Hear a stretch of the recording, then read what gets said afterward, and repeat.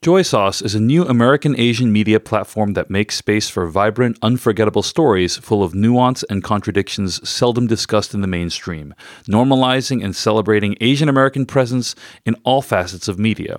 Enjoy the diverse tapestry of narratives that make up the American Asian landscape at www.joysauce.com. Hey everyone, it's David Chen, the host of the Culturally Relevant podcast, and welcome to Culturally Relevant Conversations, a special collection of interviews for my podcast featuring Asian diaspora visionaries brought to you courtesy of Joy Sauce.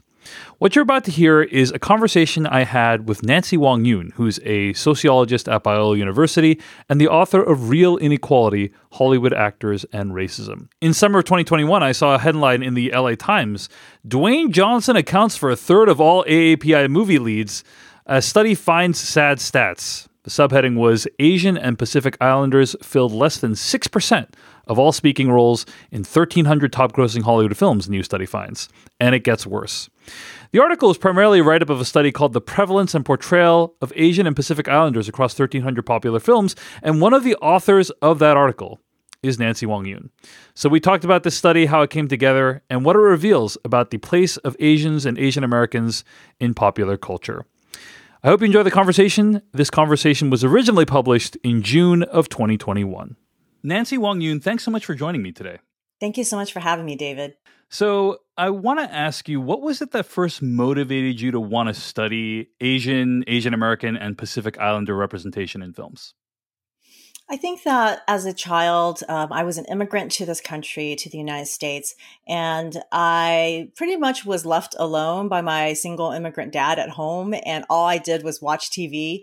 And I realized I was using television to learn about this new country that I was becoming a part of.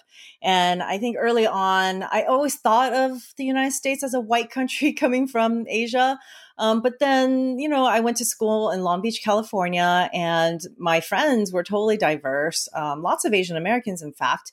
And so I think as I grew older, I started to realize there was a discrepancy between how Hollywood represents the United States and how the United States actually was and is. And so I think that when I got into college, I really became interested in looking at representation from an analytical perspective. And when I, did my research as a doctoral student at UCLA, becoming a sociologist, I decided to look deeper into the industry and just was really interested in how culture and popular culture intersects with how the U.S. sees certain minority groups, actually majority groups now in certain parts of the country, but historically marginalized groups and how they are represented and how that affects their status in society. Okay, I got to ask you about some of these TV shows you watched as a kid. Like, what were some of your favorite TV shows growing up, and how did they shape your perspective on America? So I grew up in a time where there was no streaming services. You had to watch whatever was on TV. And I was actually really interested in older sitcoms because those were the things that were on, I guess, after school. And one program that I really enjoyed was I Love Lucy. So I Love Lucy was one of the few representations of an immigrant with Desi Arnaz.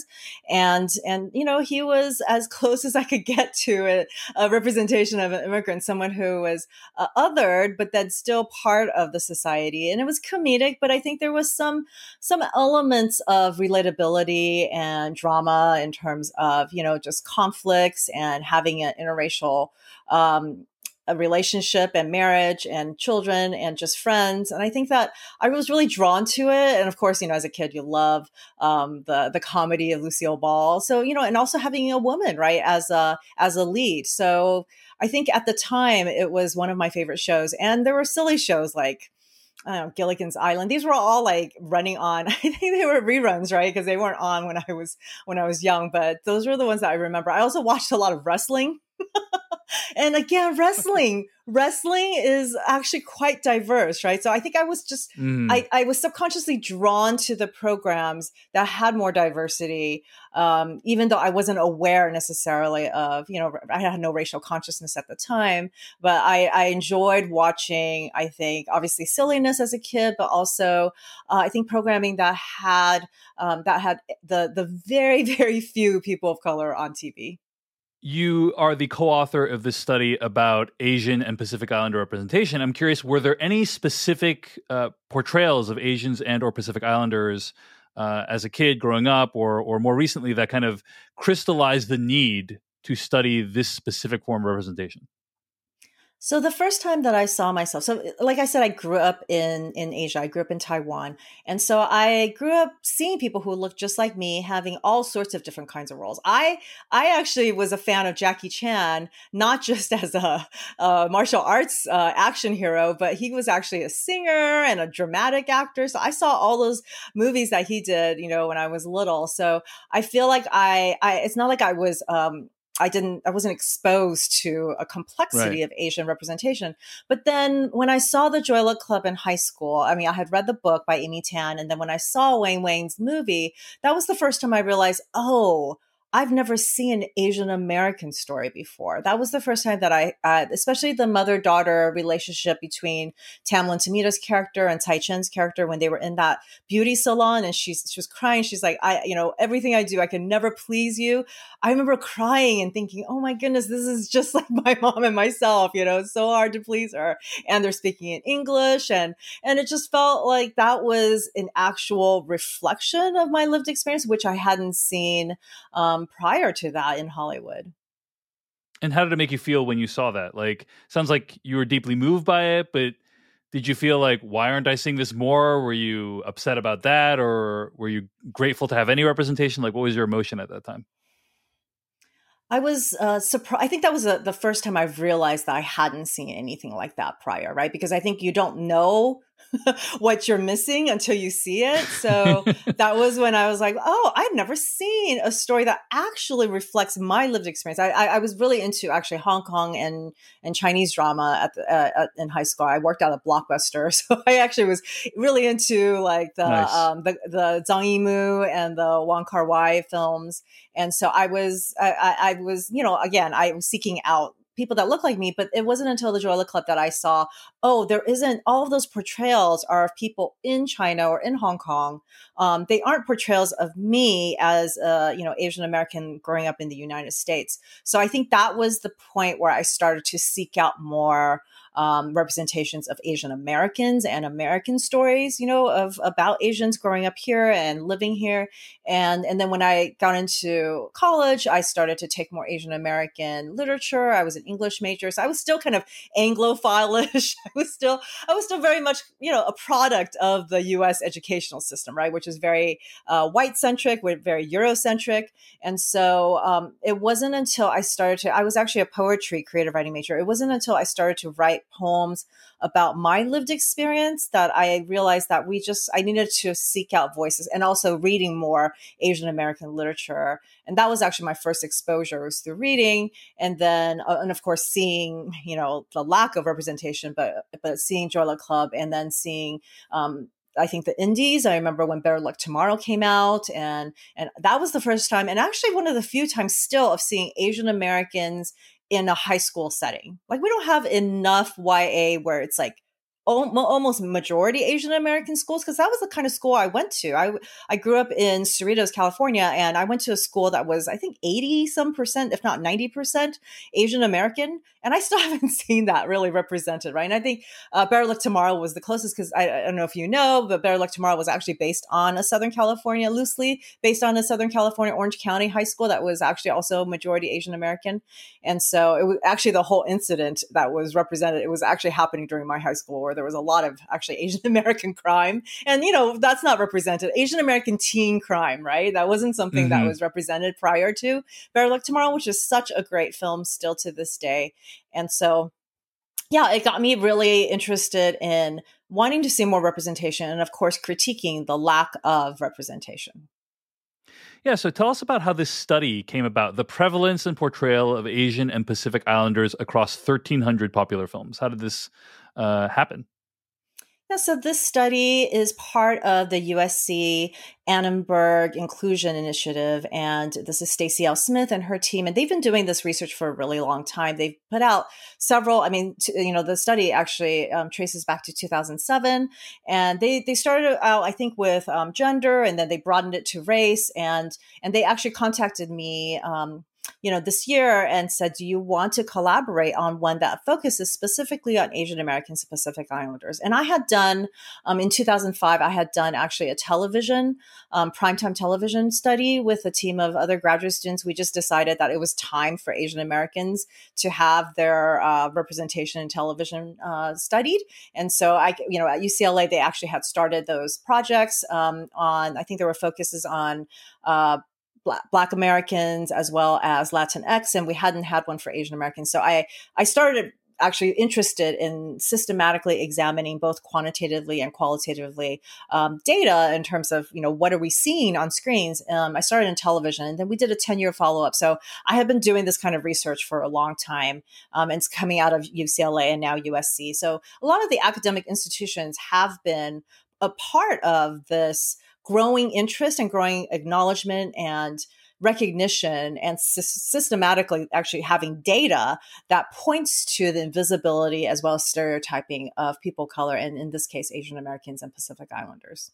Let's talk about some of the top line findings of this study, right? If you could only give a few bullet points of what this study found, what would those bullet points be? Yeah, so I think we like to think that post Crazy Rich Asians, there's so many Asian American, representations, and everything's so trendy now. But I think when you look at the data, especially longitudinally from 2007 to 2019, it's only about 5.9% speaking roles in the top 100 films, right? So these are the films that the majority of theater goers would have seen. We're not talking about the indie movies, right? We're not talking about Minari or even, Sound of Metal. So these are movies that were nominated this year and starred Asian Americans, but they were smaller indie films, right? So we're looking at the top box office hits, which are the ones that have the widest reach. And it was 5.9% speaking roles. And when you look at co-leads and leads, so the main people that are heading these movies, it was less than 3.4%, right? And Asian Americans and Pacific Islanders make up about over 7%, right? About 7.1, 7.2% of the US population. So this is actually below population parity. So that's not good. We're actually not represented according to how we are in the United States. There's not a mirroring of actual AAPI presence. And so, this is concerning. And then when we look at behind the scenes, it's even worse. It's like it hovers around 3% in terms of directors, producers, casting directors. And so the people that are making the decisions, that are telling the stories and creating, they're not, Asian American Pacific Islanders. And that makes sense because then they're not telling these stories in terms of quantity. And then when we looked at quality in terms of stereotypes, it was really concerning because about 67% of the characters that I led the team along with Stacey L. Smith and the Annenberg, when we looked at in 2019 the top 100 films, we found that about 67% of the Asian and Pacific Islander characters fell into some sort of stereotype. So whether that was there were emasculated men, hypersexualized women, as well as perpetual foreigner and disparagement. So people were disparaged and sometimes, said racist and sexist slurs too. And one really concerning statistic was that out of all of them, 25% of the Asian and Pacific Islander characters didn't survive. They died by the end of the film, and all but one of them died violently. And this is really concerning given that we have currently an uptick in anti-Asian hate incidents, and specifically over 6,000 reported anti-Asian hate crimes or things said to them that were hateful. That was, just in the span of 1 year, in this past year, that was reported to stopaapihate.org. And I think that, we need to be very concerned about how representation may not have a one-to-one correspondence to violence, but it certainly doesn't help when, AAPIs, Asian Americans and Pacific Islanders are on screen and they don't survive. And they're just kind of expendable characters that, it dehumanizes them, right? It says that, they're not worth having any empathy towards because they're just there to have like dead bodies, right? And so I think we were very concerned about those findings. For your study, you looked at 1,300 of the top films from 2007 to 2019. Why 1,300 films? Why films from that specific time period? And, how did you choose the films? Yeah, so the top 100 films from each year, that's why we have, there's 13 years involved. So that's why there's 1,300. And these are the top 100 box office. So these are the popular films, right? The most watched, the most lucrative. So these are the films that studios care about, that audiences care about. And so we need to examine these films, even though, indie films are fantastic, but they're not viewed by as many people. And we're talking about influence, right? Influence of these films and more eyeballs. So more people actually reached and more people it's part of our popular consciousness. So more people know about it, talk about it, critics review them. So these are, that's important data to look at. And so we chose them, just based on what society deems as important. As someone with a liberal arts background, I was very curious, how did you go about studying all the films? I mean, you probably had to have at least one person watch every single one of these films, categorize the appearance of Asians and Asian Americans in the films and Pacific Islanders in the films. So can you talk at all about the making of the study in terms of the legwork necessary? Yeah, so USC Annenberg Inclusion Initiative is a well-run machine. They have lots of trained undergraduate and graduate research assistants. So each film, in terms of the qualitative I can speak to, had two coders actually looking at the same film so that, there could be more consistency and accountability.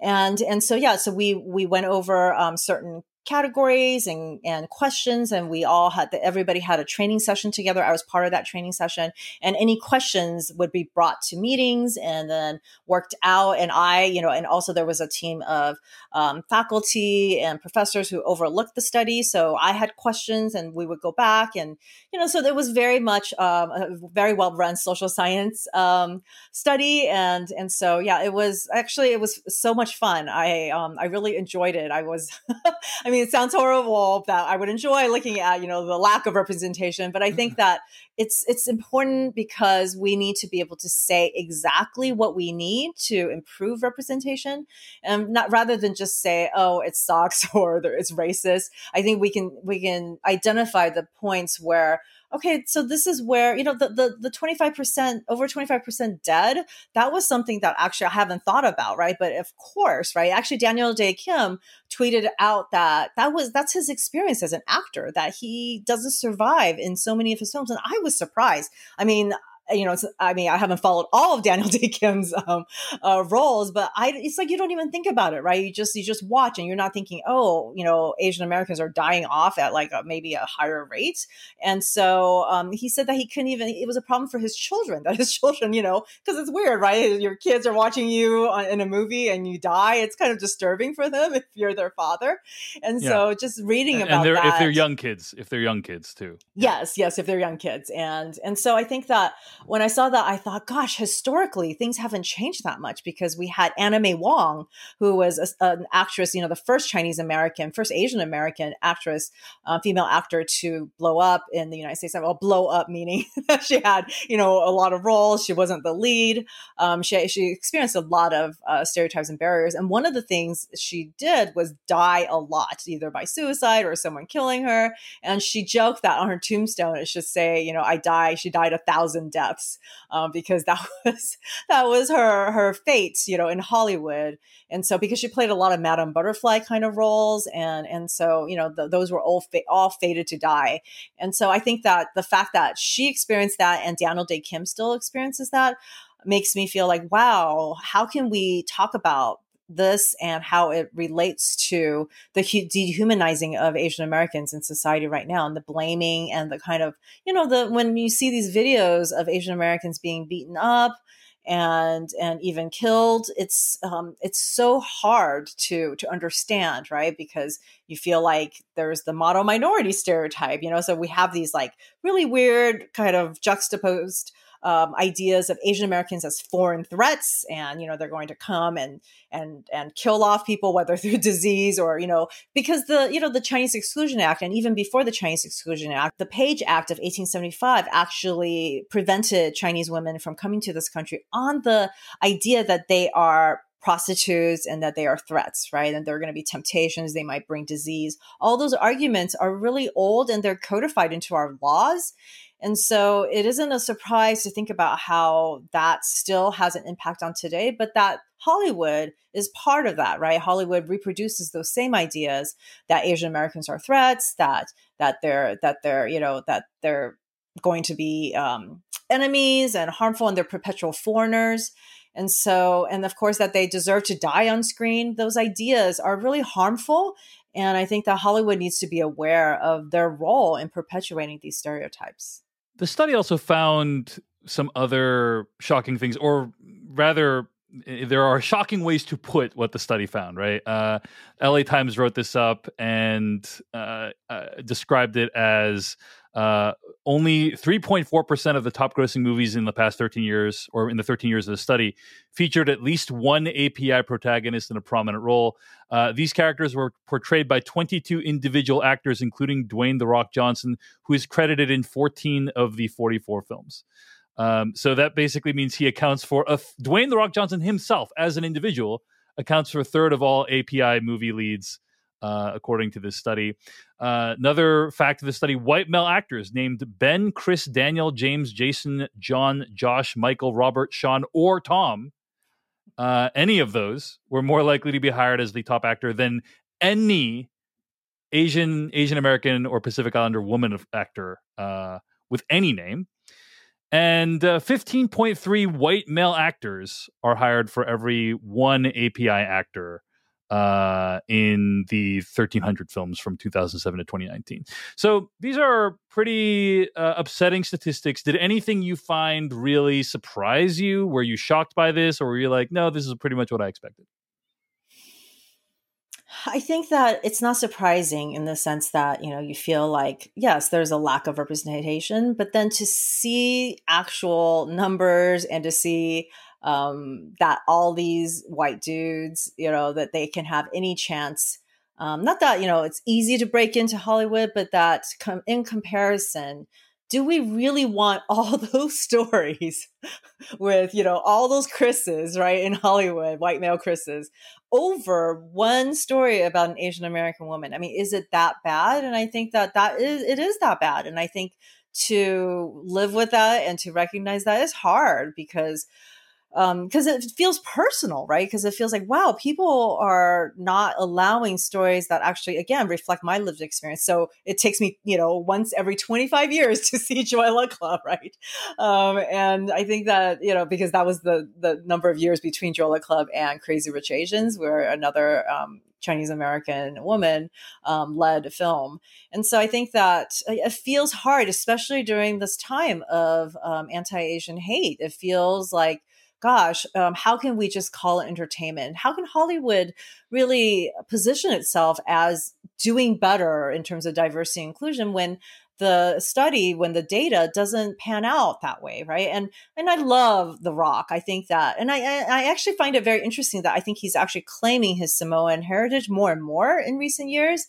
And I love young Rock. I was talking about it on a program where I feel like, traditionally, like sitcoms and family shows, they've been very white, right? It's very seldom to see actually a family sitcom that's about a family of color. I think I grew up watching The Cosby Show. That was, again, me looking for, anything that is non-white that relates to my lived experience.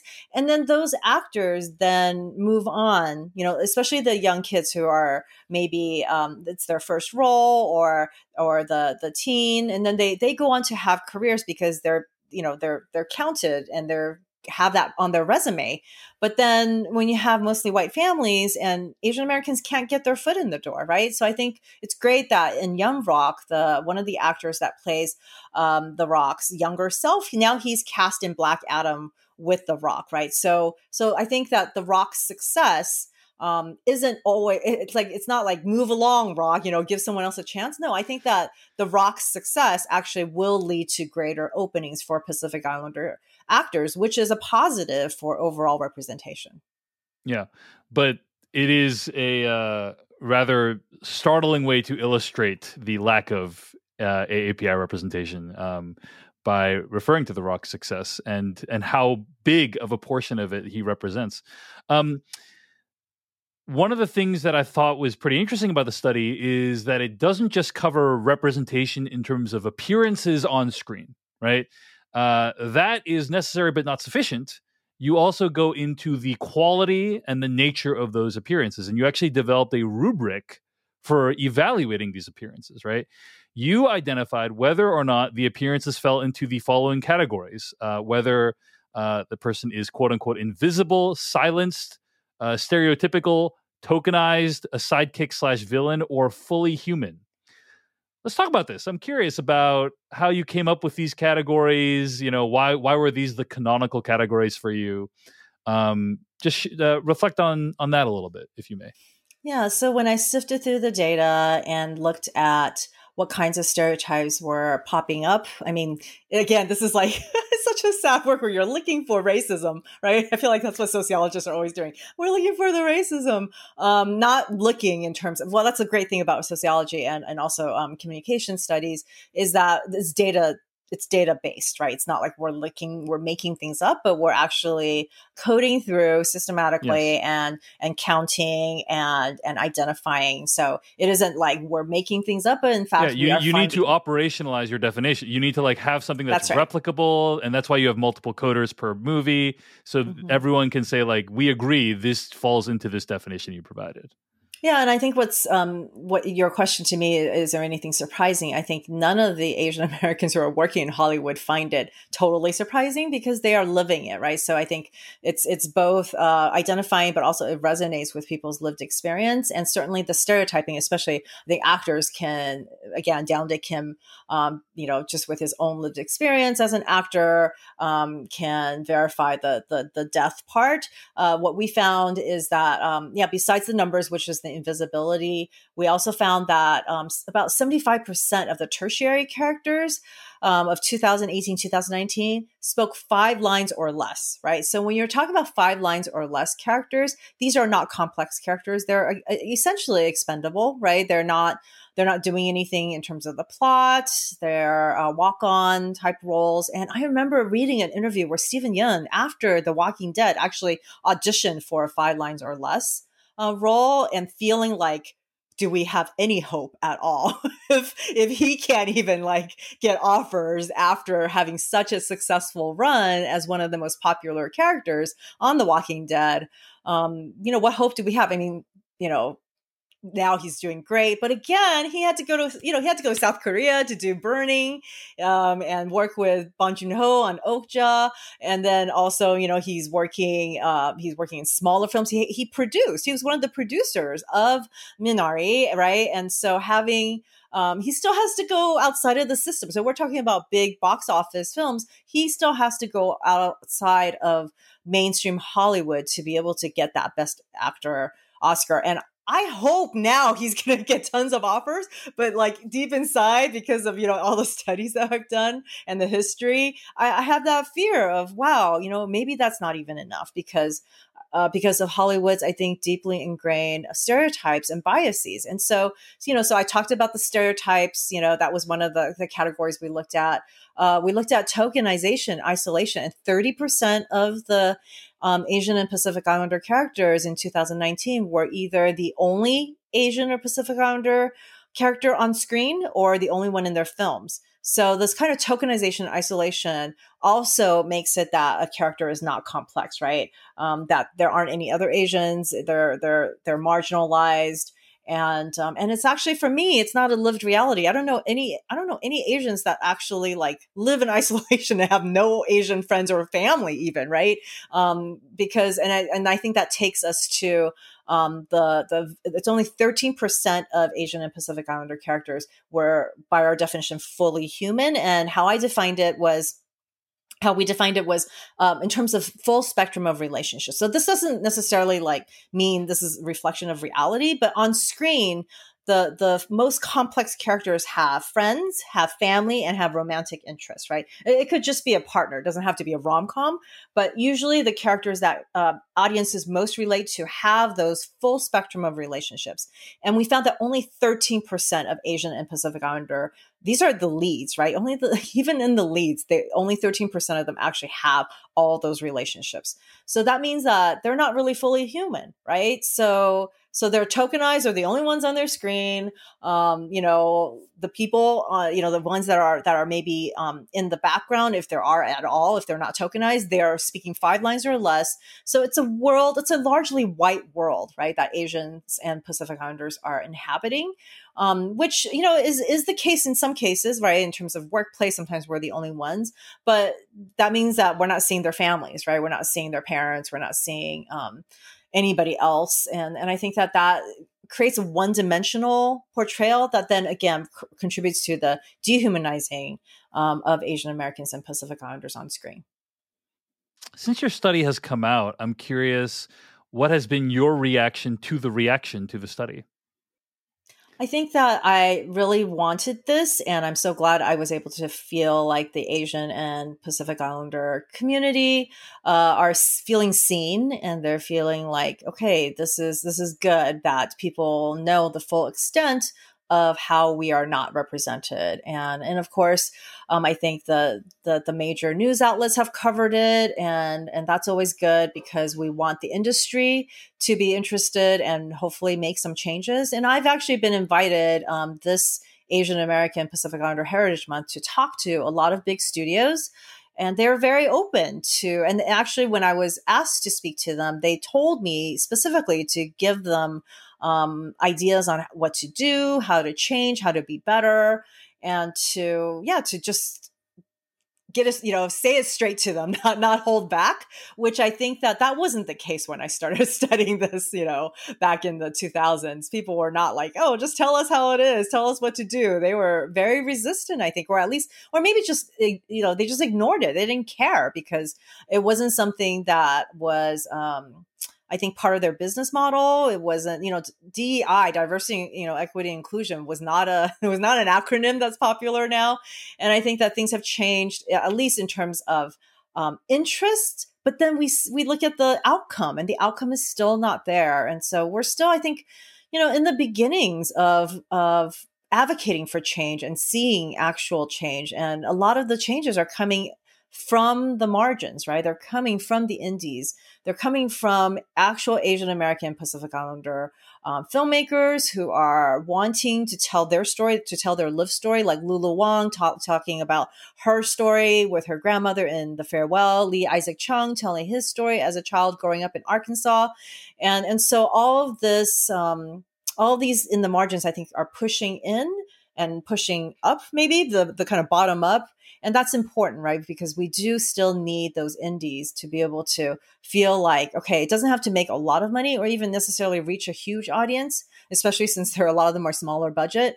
But they allow for the beauty and the authenticity and the specificity of our lived experience and our stories to be able to be exposed to a wider audience. And then hopefully those kind of storytelling authenticity will then infiltrate and permeate, mainstream representations of us.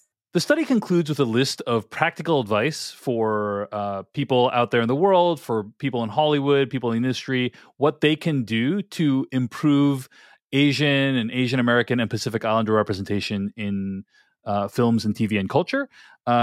I don't know if we want to go through them all right now, but maybe we could go through the top 4 or 5. What is some practical advice you have for people out there who read this and recognize that it's a problem? I think most of our takeaways are geared towards the industry because we believe that it's a systemic problem and it shouldn't be, the burden shouldn't fall necessarily on everyday Asian Americans, although there are takeaways I think that I can provide. But in the study, it really is a study that's geared towards the system because we want to target the system. We want to see the system change. We want to see decision makers, put these things into practice. And so, we want there to be, we identify those stereotypes that I just talked about, and we want them to be aware so that they could address those systemic biases of, making Asian American Pacific Islander characters die on screen, or so making sure that they live, right? Making sure that they have a full spectrum of relationships. I mean, it feels like ridiculous, right? Let them live. It feels so simple. Not that they can never die, but when there's, they're kind of a disproportionate number, or especially the violent deaths. It feels like there's a callousness, right, to current situations in terms of anti-Asian hate in U.S. society. And so we want them to move towards more authentic portrayals, right? And also hire, of course, people behind the scenes, Asian Pacific Islander storytellers, and even working with vendors, consultants, suppliers, and of course, supporting the smaller, indies, right, through nonprofit organizations like CAPE or CAM or VC. So these are Visual Communications, the Center for Asian American Media. They have film festivals, right? Film festivals where they elevate Asian American voices and Pacific Islander voices. And so supporting those, and East-West players, right, going beyond their typical, top agencies, because, the agencies, there have been research to show that agencies tend to be very biased in who they represent.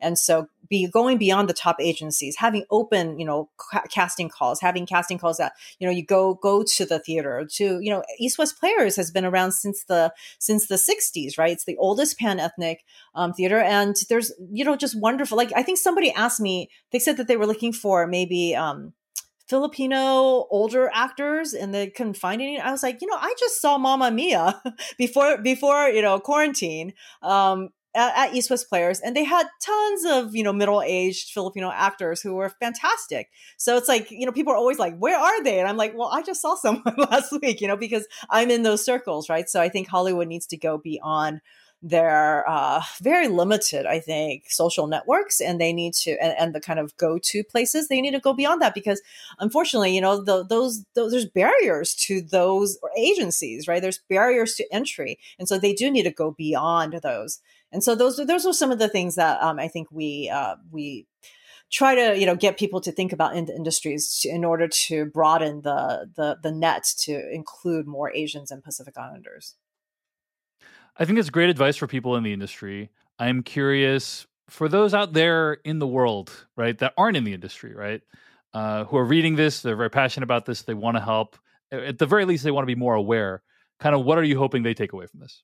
I hope that Asian Americans and Pacific Islanders can be more intentional in the way that they consume media, that they can support and I think educate themselves and find out about the smaller films, the films that maybe don't make it outside of the Asian American film festivals, but need, more eyeballs.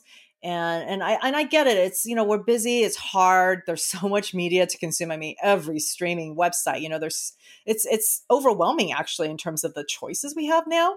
But I think that if we really do want to see representation change, we really do need to put our money where our desires are, right? If we want to see more Asian Americans and Pacific Islander content, then we need to we need to go and actually order Minari off of, whatever, pay-per-view. It was like what, $30 or something? It was, or $20, I think at one point. But even Raya, I mean, it's Disney Plus, but, to show that we want to support the first Southeast Asian Disney princess, a lot of my Asian American friends were not buying it because they didn't want to pay for it, right? And I was like, no, you need to pay for it if you want to say to Disney, we want more of this, right? Because it feels like, oh, we're just giving money to Disney, but the mainstream organization, Disney is a powerhouse. I mean, it's basically everything, Marvel, Star Wars, right? And they are, getting better about including more Asian Americans and Pacific Islanders. But I think that we need to support those projects. I mean, there was, and also not just the kind of big popular ones like Crazy Rich Asians, even though I think that was great that we all came out And a lot of us came out to support it, not necessarily because we love that genre or love that, that story, but because we understood the importance of having something succeed at the box office so that it could serve as a comparable, right? So that other people who are pitching their projects can say, oh, well, it's like Crazy Rich Asians, which made a lot of money. You should consider my project. So if we want the project about brown Asians, about Asians that aren't crazy rich, but are maybe crazy poor, we need to really actually seek those projects out. I mean, Kickstarters, anybody could actually help with that. Actually, I know someone who is doing indie film. He talked about having Asian American friends who are maybe in finance or business that sometimes will volunteer their time and come help out with the project, right? Or go and if they can't volunteer their time, they volunteer, they donate money. There's all sorts of ways to actually get involved. Because there are a lot of filmmakers, there's a lot of talent out there. And I think that you just have to be more proactive, just like any kind of activism, one has to be proactive and not just sit on the sidelines. Indeed. Well, I definitely support the message of supporting financially the work that you want to see more of in the world. Nancy Wang Yuen is a sociologist at Biola University and the author of Real Inequality, Hollywood Actors and Racism. She's also the co-author of The Prevalence and Portrayal of Asian and Pacific Islanders Across 1,300 Popular Films, a study which comes out of the USC Annenberg Inclusion Initiative. Nancy Wang Yuen, thanks so much for joining me today. Thank you, David. It's been fun.